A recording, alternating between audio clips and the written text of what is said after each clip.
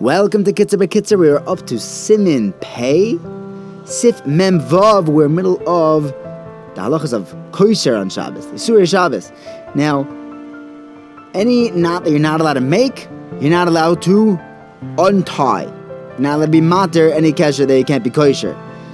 If there is some pain involved in this knot remaining tied, then you're allowed to ask a goy to untie it. So if someone accidentally made a double knot on his shoes and they're killing his feet, he could ask a goy to take out that double knot. Mishnah Berurah says any tzarech gadol, you could have a goy untie a double knot. Next halacha, when a tailor is sewing together two sides of a beged, they'll often put a stitch at the top and at the bottom and then sew in between. Now, to remove those little stitches is asur because of makabeh patish. As soon as those stitches are out, sometimes you have it in a new suit and it's holding in the flap in the back. Pulling it out is the last step in finishing this beged. If there's some random thread that the tailor left in, it's also asur to take out, says the Mishnah Berurah.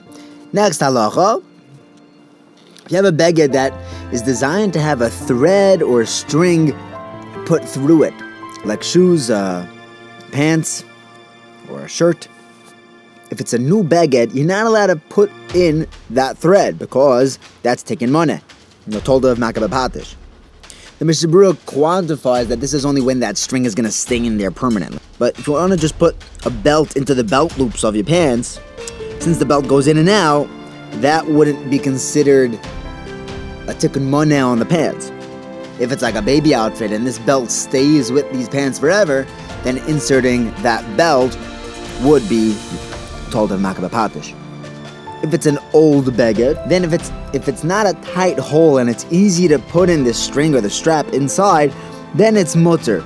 But if it's hard to get it in, then it's asur to put it in even in an old beged.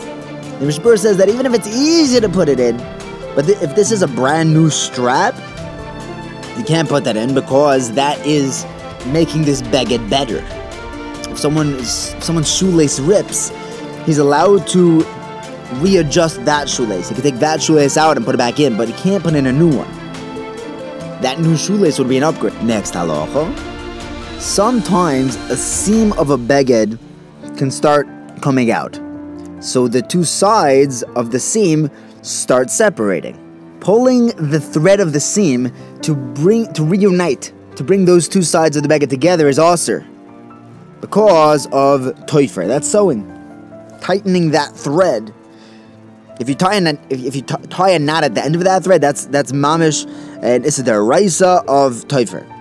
If you tie in and leave the end loose, that's only an issa d'rabanan. This is only on a seam which is not normal. It's not the derech. It's not designed to pull the thread on the seam and then have the beged come back together. But if it's meant to pull the string and then it tightens up, then that'd be okay. Next halacha, regarding koreya, tearing, the 24th malacha. This is separating any two items. So gluing two pieces of paper together is sewing, and peeling them apart would be koreya, the told of koreya. So if two pieces of paper got stuck together, sometimes it happens in Sfarim. Sometimes maybe some wax will land between papers and they'll stick together. So those you're allowed to separate. The Rabbanan asur koreya even when it's not for something constructive. Since this wasn't tied together with kavanah, no one meant to put these two papers together, taking them apart, says the Mishnah Berurah, is not koreya.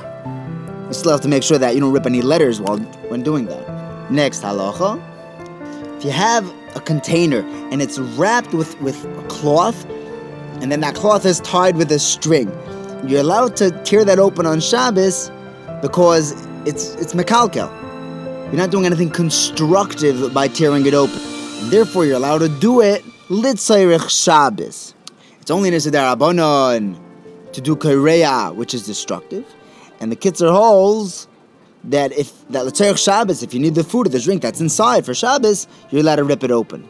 This is asur in any other situation if it's not l'tzarech Shabbos. Mishnah Berurah says it's asur to rip open a letter, even in a way that you're not salvaging the letter, to totally demolish it in order to read its contents. Rav Moshe says that reading that letter is not considered a tzarech Shabbos. Mishnah Berurah says you're not even allowed to ask a guy to open it for you on Shabbos, unless it's a tzarech gadol. There could be different issues about opening different containers depending on how they're designed. Or Moshe says that opening a cardboard milk or an orange juice container is totally asur. Other cans and containers is a totally different discussion. Or Moshe talks about it in Orech Chaim Chelik Aleph in Kuf Chof Beis. Have a wonderful day.